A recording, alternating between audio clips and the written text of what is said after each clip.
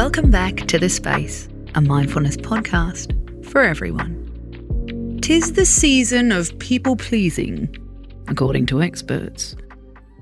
How do you know if you're a people-pleaser? Well, you're probably exhausted. People-pleasing can show up in an inability to say no, a lack of boundaries, and an exaggerated need to make sure everyone else is happy. That all happens at our own expense, of course. It could look like taking on your colleague's workload. It could show up in gift giving way beyond your budget. People pleasers are the ones who say yes to every invitation. The good news is you can take steps to ease Christmas people pleasing. It starts with boundaries and shifting expectations. These tips come from therapist Anne Stoneson, a former people pleaser. Step 1. Set an intention. Be thoughtful and deliberate. How do you want to spend this season? Do you want time with friends or family? How much time? What about time for yourself, resting and relaxing? Do you want to participate in any holiday traditions this year? You are the architect of your experience, says Anne. What does any good architect start with? A vision and a concept.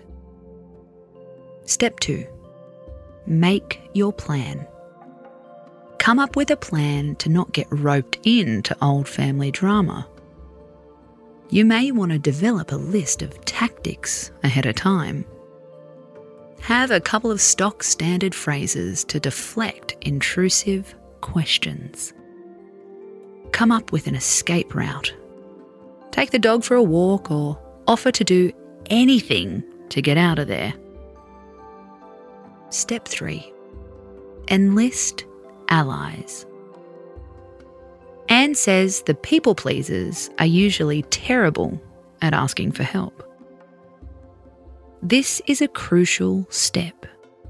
Get a friend to go to your office Christmas party and make an early exit.